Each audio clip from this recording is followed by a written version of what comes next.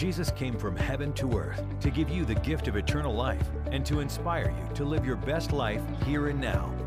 This message is the second in the series, A Big Christmas. The message is entitled, Inspired to Be Your Best. Here is Pastor Dale O'Shields. Go ahead and grab your Bibles, your teaching sheets, as we are moving into the second part of a Christmas series. As we're getting started, I want us to welcome all the folks in Frederick, all the Frederick folks this morning. Welcome all the folks at Clarksburg, at USG. Give them a good round of applause this morning. Let's welcome all of our campuses in as we get ready to study. We're looking at a series entitled A Big Christmas. We're taking a look this year at what Christmas is all about. As I've told you before, Christmas is one of my favorite times of the year. I love it. I love everything about Christmas. I love all the decorations, and I love the food and all the elements. In fact, this past Friday evening, my wife and I and some of our family went over to the Gaylord at National Harbor just to walk through and see all the Christmas decorations there. If you haven't done that, you need to go see it. It's beautiful, and the wonderful light show that they have inside the Gaylord there, it's phenomenal. But I just love the Christmas season. It's a beautiful time of the year to celebrate. But it's important that we know what we're celebrating. And sadly, in our world today, a lot of people don't even understand what Christmas is all about. They don't get it, they don't understand, they just think of it as a holiday. Well, Christmas is not a holiday, it's a celebration of a holy day, a very important time in history when God came into our world. When God stepped in, when God became flesh and made his dwelling among us, it's called Christmas, the incarnation, God becoming flesh. And why did God come? Why did Jesus, the Son of God, come into our world? That's what this series, A Big Christmas, is all about. We're looking at three things that are very big about Christmas. First of all, Jesus came, as we talked about last weekend, to bring us back to God.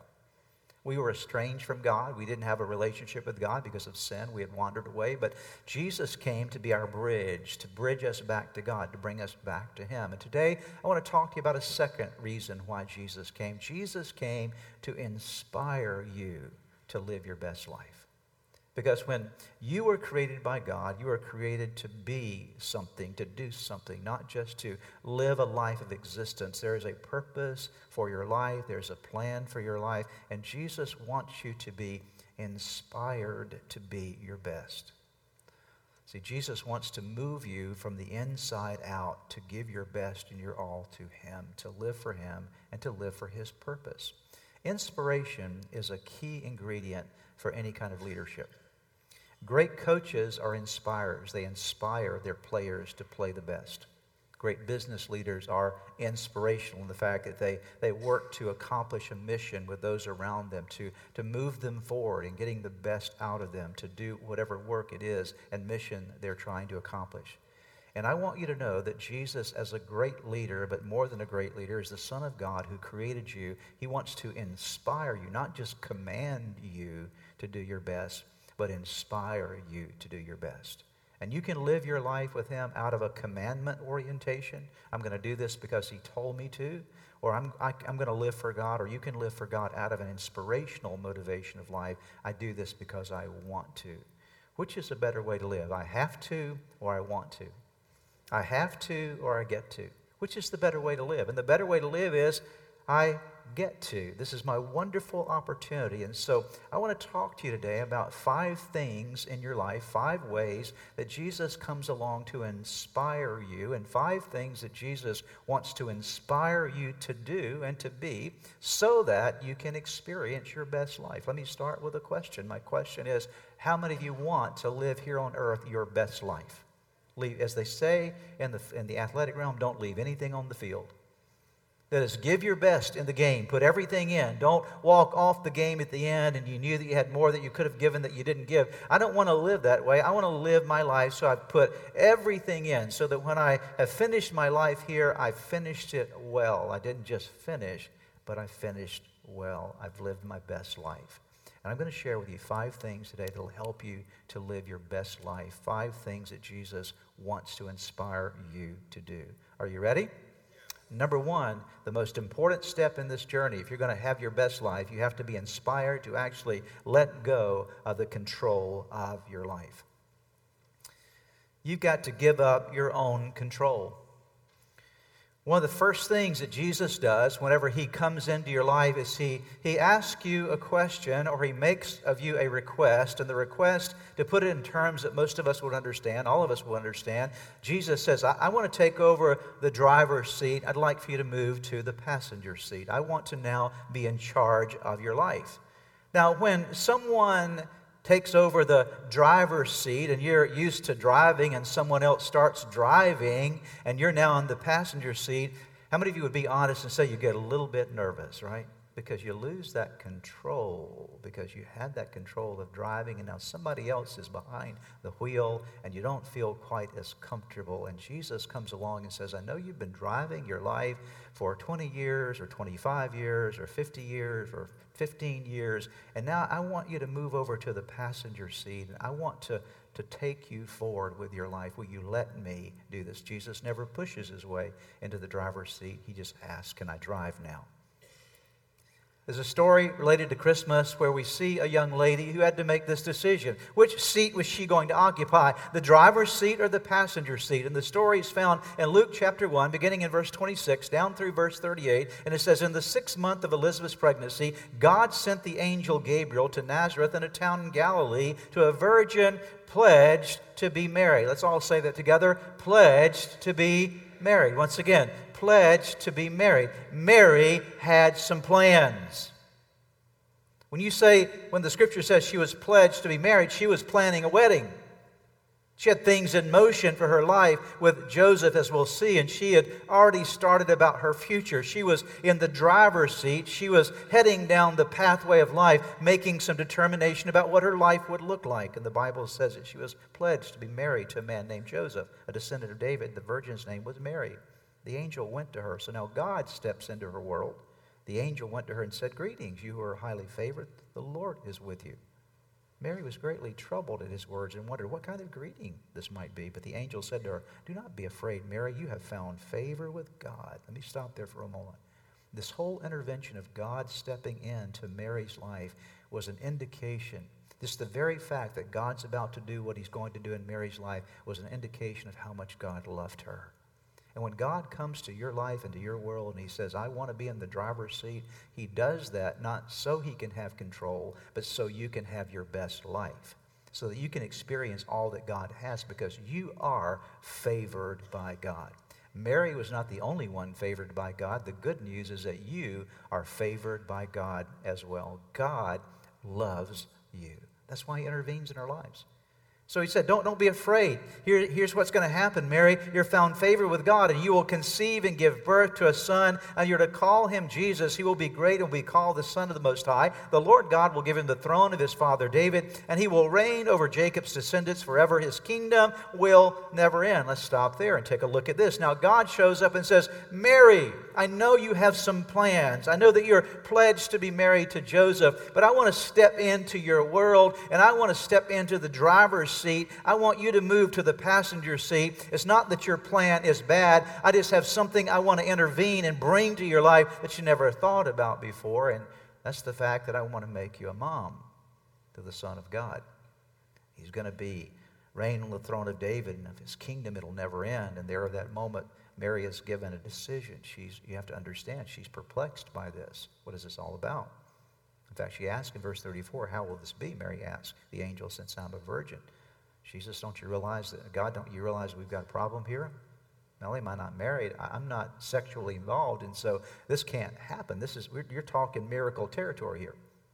The angel answered, the Holy Spirit will come on you, and the power of the Most High will overshadow you, so the Holy One to be born will be called the Son of God.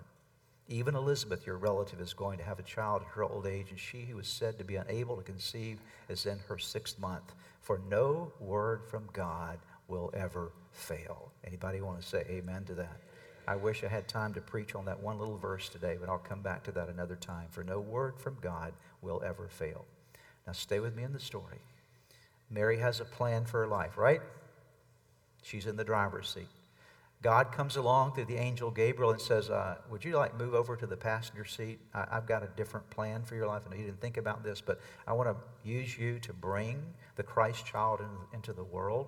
And you now have to make a choice as to whether you'll stay in the driver's seat Oh, you'll move over to the passenger seat. So let's see what Mary does. You know the story, but listen to it from Scripture. Verse 38. Here's her response. I am the Lord's servant, Mary answered. May your word to me be fulfilled. And then the angel left her. There in that moment, Mary said, yes, God, I will let go of the control of my life. I'll let you interrupt. I'll let you challenge. I'll let you take over my plans. She wasn't forced to obey, but there in that moment, she was inspired to obey because God had a bigger plan for her life. Dear ones, can I challenge you today, every person here, the greatest thing you will ever do in your life, if you're going to be your best, you can't be your best by yourself. You can't be yourself. You can't be your best by just being you. You need far more than that in your life. You need God to step into your world and take over and be in charge of your life. But He will never force that upon you. It's a choice that you and I make. And just like Mary found a better life when she said yes to the control of God in her life, you will too. So say yes. Number two, the second thing that is vital to you realizing your potential. And part of what Jesus wants to inspire you to do is to learn His ways. Not only to give Him control, but then to also learn His ways. Jesus has a way about Him. Way represents how He operates, His personality, His nature, His character, how He does things. And Jesus wants to bring you into His world so that you can learn how to operate. A number of years ago, we had a fad that went around the Christian world, and that was the little bracelets that had the WWJD. Remember the WWJD bracelets that many people would wear? And I'm not against them at all, but of course they kind of, primarily they've sort of gone their own way in terms of a fad. But I hope the question hasn't gone away.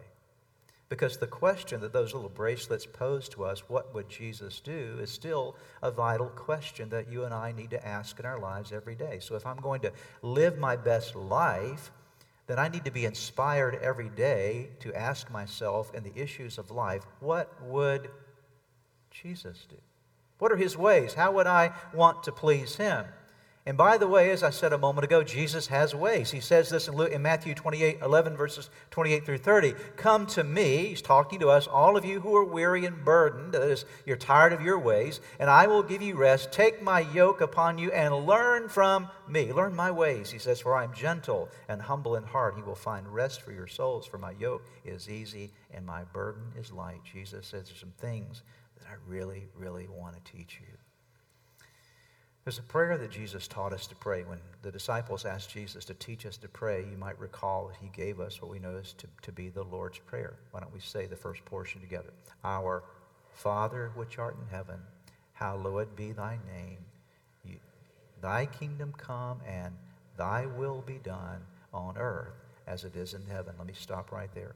The very first thing that we're taught to pray after we praise God, hallowed be your name, is we're taught to pray, may your kingdom come and may your will be done where? On earth, just like it is where? In heaven. I hope you listen closely to this. When Jesus came down at Christmas, when He was born into our world as the Son of God, He brought heaven to earth, did He not? But Jesus did not just bring heaven to earth so that we could go from earth to heaven. He did that because when you accept Jesus, you get eternal life. We talked about that last week. And so indeed, Jesus came to get us, to get heaven to earth, so that we here in the earth could have relationship with God in heaven. But it's more than that. When Jesus brought heaven to earth, it was not just to get us back to heaven. It was to bring heaven into our earth. That Jesus wants to rule and reign in your world right now. And the way that He rules and reigns in your world right now is by teaching you His ways. When you live Jesus' way, then heaven rules in you.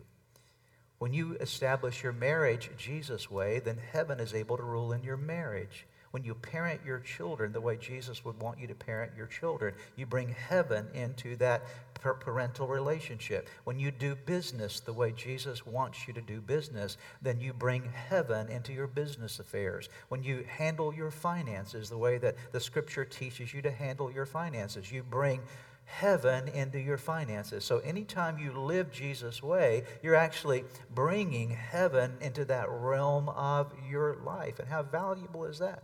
By the way, when you choose not to live Jesus' way, what are you bringing into your life? You're certainly not bringing heaven. You know why a lot of people have so much hell in their life? It's because they haven't learned heaven's ways. And so when you learn heaven's ways, you have less hell. When you learn more of the light, you have less of the darkness. The best way to get something out of your life is to fill it with something else. And so when you begin to live Jesus' way, everything begins to change in your life. And so Jesus says, I want to get in you, and I want you to think the way I think and live the way I would want you to live in your thinking, in your attitudes, and then out of that in your behaviors. Because Jesus starts cleaning you and me up from the inside out. He doesn't change you from the outside in. He changes you from the inside out. That's why he says in Mark chapter 7 these words, for it's from within, out of a person's heart that evil thoughts come. Sexual immorality, theft, murder, adultery, greed, malice, deceit, lewdness, evil, envy, slander, arrogance, and folly. All these evils come from where? Inside, and defile a person. Jesus said, I've got to get down in you and teach you my ways. Paul prayed this prayer for the Galatians. Chapter 4, oh, my dear children, I feel as if I'm going through labor pains for you again, and they will continue until Christ is where? What? Fully developed in your lives. Paul says, what I want to see more than anything else is to see that Jesus Christ is really formed inside of you. Do you want to live your best life? Do you want to live a life where you leave nothing on the field when your life is over? Then you have to give up the control of your life to Jesus, move over to the passenger seat, and then you have to learn Jesus' ways. How do I begin to learn how I'm supposed to live? That's called discipleship. That's why you need to be growing in your faith and developing your understanding of how to live as a Christian. Bible study and Christian fellowship and life groups and all those things are not just stuff we try to get you to do here because we want your life to be filled with activity. It's how you grow in your spiritual journey. It's how you develop. Number 3, the third thing is you have to be inspired by Jesus. Let him inspire you to personally and publicly identify with him. You have to get to the place where your identity is found in no one other than Jesus Christ, that he is the solid identity of your life. I'm going to talk more about this in the new year because, as I told you, we're going to do a series in the new year called Fear Less, Less Fear in Your Life. I'm going to talk about insecurity and fear that gets inside of us. Let me touch on it here today just for a bit. The basic root of insecurity in your life is all about trying to get your identity from things outside of you, that you feel valuable when certain things outside of you are in place. In other words, some people, that's material things. They feel good about themselves as long as they have X amount of dollars, and they begin to equate their self-worth with their net worth. And so if I have lots of money, then I'm valuable. If I don't have much money, I'm not very valuable. Or the car that you drive, the clothes that you wear, all those things are ways that a lot of people try to find their identity. And again, there's nothing wrong with those things, but something very wrong when your identity is in them, when those are the things that make you feel important. If you think the car that you drive makes you something, you're really actually shallow on the inside, because it's not the car you drive or the clothes that you wear that makes you a person. What makes you a person is what's down inside here, amen? Okay. That's what makes you who you are, okay? And so you need to be rich and strong in here, and that's your identity. And that comes from something other than outside of you. You need that identity in relationship with Jesus Christ. You need to know that you are somebody, not because you're trying to prove that you're somebody, but because Jesus said you're somebody, okay? Are you with me here? And even as Christians, we have this tendency to try to put these other things on us to make us feel like we're worth something because we have this insecurity on the inside. And Jesus says, no, if you want your best life, you need to get to the place where your identity is in me. You don't have to have anything else to make you feel good about you. You don't have to be popular. You don't have to have this or have that to make you feel good about you. Those things don't mark your identity. Your identity is marked in the fact that Jesus says, I love you and I accept you. You are valuable to me. And when you begin to get to that point in your life, you're now in a place where God can begin to do stuff in you that he could not do any other way or any other time, because there's a sense of security in your life. And I'll tell you what else will happen. When you get to this place where your identity is in Jesus, you get to a point where when it comes to the world around you, you don't really care whether they accept you or not, because you're going to stand up for Jesus no matter what they say or do, right? Okay, amen? Okay. You don't have to have the acceptance of the crowd.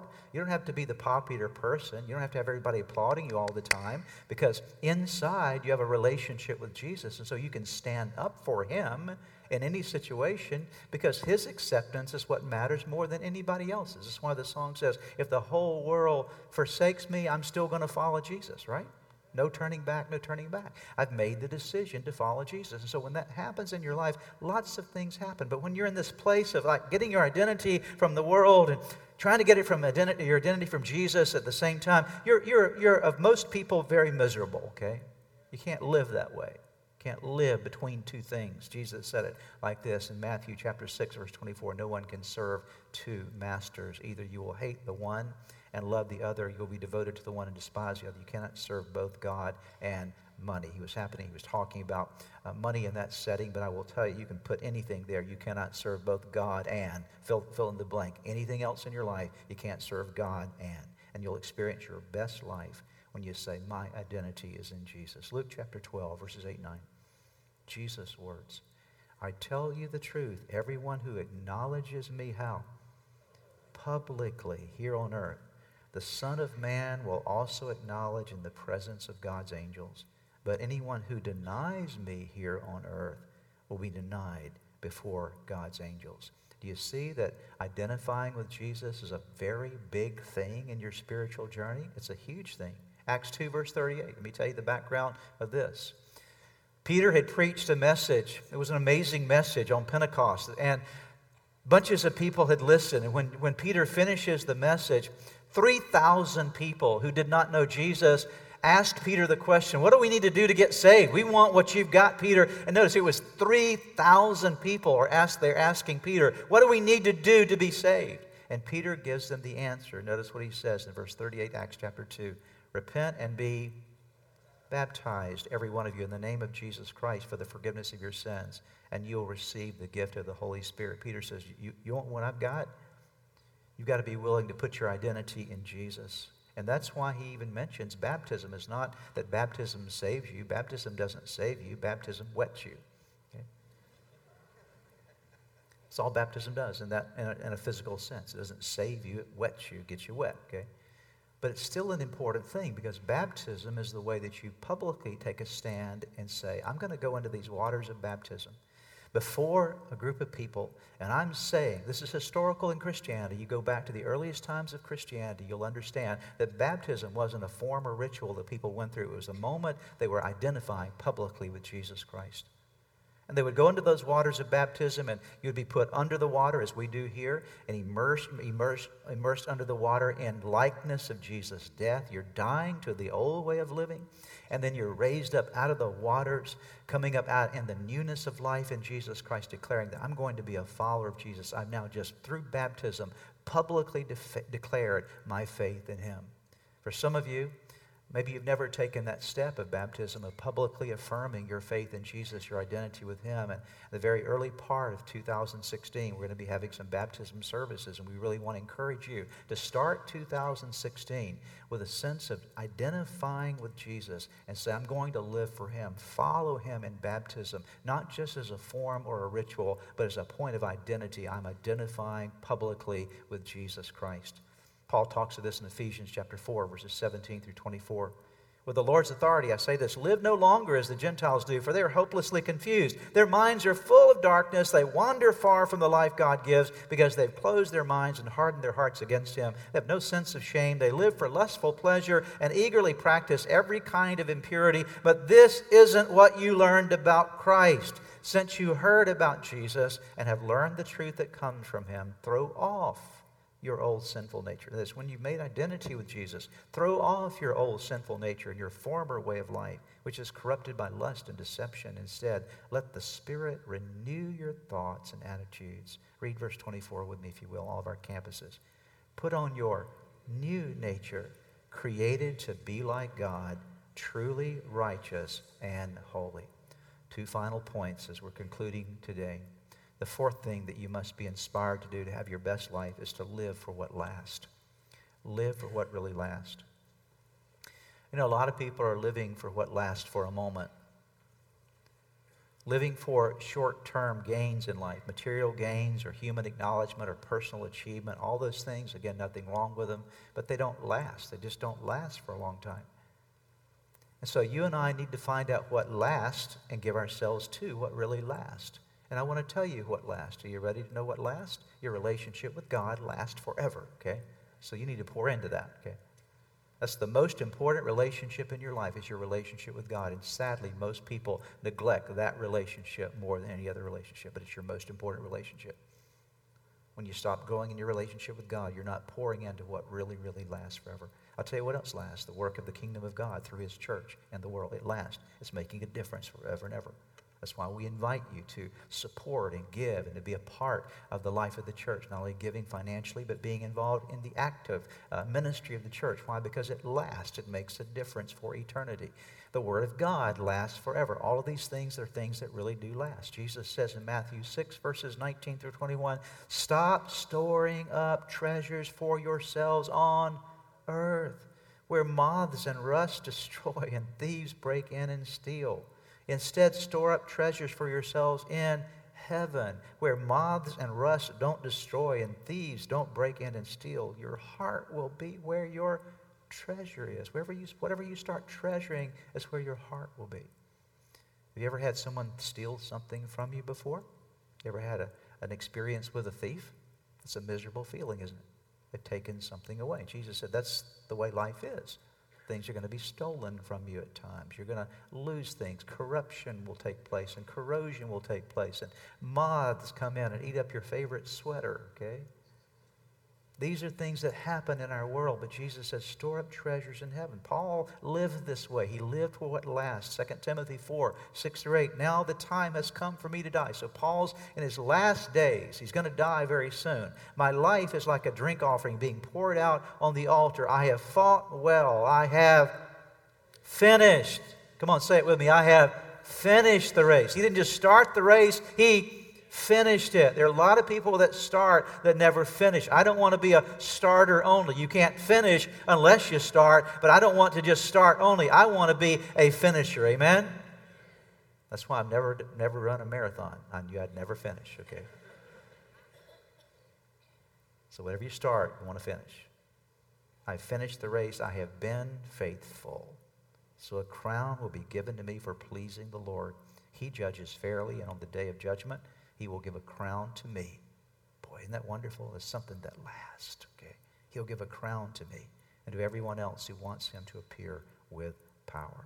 The final thing, you want to live your best life? You've got to make the decision. Let Jesus inspire you to help Him help and reach other people. The greatest life you'll ever live is when you live to help Jesus help and reach other people. One of the things that many Christians fail to get is their calling. And there's this paradigm shift. I don't have a lot of time to talk about it today. I've talked about it before, and I'm sure I'll talk about it more in the days to come. But in our lives as Christians, we have to have this shift in our thinking. Because our mindset is that we become a Christian, and we're going to heaven, and so I know I'm supposed to go to church and kind of do that thing. But beyond that, if there's ministry to do, that's what the pastor does, or that's what the church staff does. And you're right. Certainly the pastor and the church staff is involved in ministry. That's what we're called to do, and that's what we engage in. But the fact is that we're not the only ones called to ministry. Every Christian is. Did you know that? That when Jesus saved you, He saved you to put you on the team, okay? He saved you to make you a part of His work in the world. He chose you to be a part of His team. Think about that. Do you remember back in elementary school and junior high school, middle school, when you'd have recess and you'd go out to play games at recess, and there are teams that are going to play against one another, and you usually have the two top athletes making the choices. They're the captains of the team, and so they start picking, I want this one, and the other one gets a pick, and I want this one, and I want that one. And for some of us, we're like at the very, very end, you know, and we haven't been chosen yet, and the two captains are arguing, no, you take him, no, you take him, no, you take him, you take him, because we're not wanted, okay? But what I want you to know today is that Jesus picked you. He said, I want you on the team. That ought to get a little bit of a hallelujah right there, okay? I want you on my team. I want you to be a part of what I'm doing in the world. I want you to help me help other people and reach other people with my gospel, with my truth. And so you are called to be a part of this work with Jesus, to partner together with Him. And your highest calling in life is not your profession. You will have a profession. You will have an occupation. There'll be things that you go to do to make money for your family and to provide for your needs. But in the midst of that, there's something more that Jesus wants you to do. He wants you to be His representative wherever you are. Whatever your occupation is, Jesus wants you to be His rep in that environment. He wants you to represent Him. He wants you to be He wants you to be His ambassador there in that setting. If you're in construction, if you're in business, if you're in government, wherever you are, Jesus says, I need one of my people there to be an inspirer of others, to help me help others, and to help me reach others. This is our mission, Matthew 28, 19 and 20. Therefore, go and make disciples of all nations, baptizing them in the name of the Father, of the Son, of the Holy Spirit, teaching them to obey everything I've commanded you. And surely I am with you always to the very end of the age. Acts chapter 1, verse 8. But you, talking to each one of us, will receive power when the Holy Spirit comes on you. What's the purpose of the power of the Holy Spirit in your life? The purpose of the power of the Holy Spirit is not to make you feel good. There are a lot of people that think the purpose of the Holy Spirit is to give you goosebumps, make you feel all spiritual. Well, I hope you do feel spiritual. I'm not against spiritual goosebumps. If you get a quiver in your liver, that's great. Good for you, okay? Awesome. But the purpose of God is not to just make you emotional. Amen? The purpose of God is defined right here. When the power of the Holy Spirit comes on you, you will be my... Come on, what does it say there? Help me out, church. You will be my witnesses. It didn't say you'll be my whacked out people, okay, that are just kind of crazy and feeling lots of emotion. It says you'll be my witnesses. Where? He's talking to the early church, but it applies to us in Jerusalem. That was their hometown. In Judea, that was their state, if you will. Samaria, that was passing beyond their state, their region, and to the ends of the earth. Let me wrap up with Matthew 9, 37 and 38. Then he said to his disciples, the harvest is plentiful, but the workers are few. Ask the Lord of the harvest, therefore, to send out workers into His harvest field. Whose harvest field is it? It's His. And what does the Scripture say that God needs? What does He need? Workers, right? He's got this harvest field, and the harvest is a big harvest. Think if you had a big harvest field, and I mean, let's just use an orchard, for example. You have an apple orchard, and you look out on your apple orchard, this massive apple orchard, and there are apples hanging from the tree, and they're just about to fall. And you know, if they hit the ground, what's going to happen? If they're not harvested, what's going to happen? It's going to be wasted. And so God says, I've got this massive apple orchard out here. And boy, all these trees are producing and the fruit's hanging down, ready to be picked. I've got this major, wonderful opportunity, except I have one problem. The harvest is plentiful, but the workers are few. And there's an urgency in this particular passage where Jesus is saying, pray, pray. Ask the Lord of the harvest to send out workers into His harvest field. Let me tell you the wisdom of God here. I'm going to conclude after that. The wisdom of God is He knows if you start praying for workers in the harvest field, you'll start getting a burden to be a worker in the harvest field. Amen? If I start praying for this massive harvest field, and by the way, we live in a world today that is a massive harvest field for Jesus. You know, there are lots of people, millions, billions of people around the world that don't know Jesus like we know Him. They deserve an opportunity to hear about Him and know Him. Amen? Right here in our Jerusalem, in our Judea, in our Samaria, and to the ends of the earth, Jesus says it's a massive harvest field. But I need you to sign up and be a worker. Why? Because your best life is not found in living for you. Your best life is found when you live to help Him help and reach other people. Amen? Let's bow our heads together in prayer this morning. Father, we thank You for Your word. We're so very grateful that You're challenging us today to respond to the inspiration that you're giving us. Thank you, Jesus, that you came from heaven to earth at Christmas to inspire us to live our best life, to be our best for you. Help us to respond accordingly. In Jesus' name.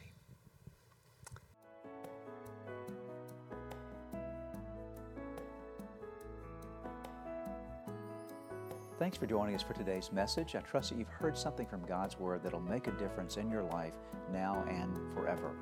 Maybe as you were listening to today's message, God began to speak to you about a personal relationship with Himself. You know, the most important thing we can ever establish in our life is a relationship with God, and we do that by opening our hearts and lives to Jesus Christ. If you've never invited Jesus into your life, today is your day. It's your opportunity. And I want to lead you in a prayer right now that you can pray that will forever change your life, that will allow your name to be written in the book of life for eternity. All you need to do is simply pray this prayer with me and mean it in your heart. If you'll mean this prayer, God will hear you.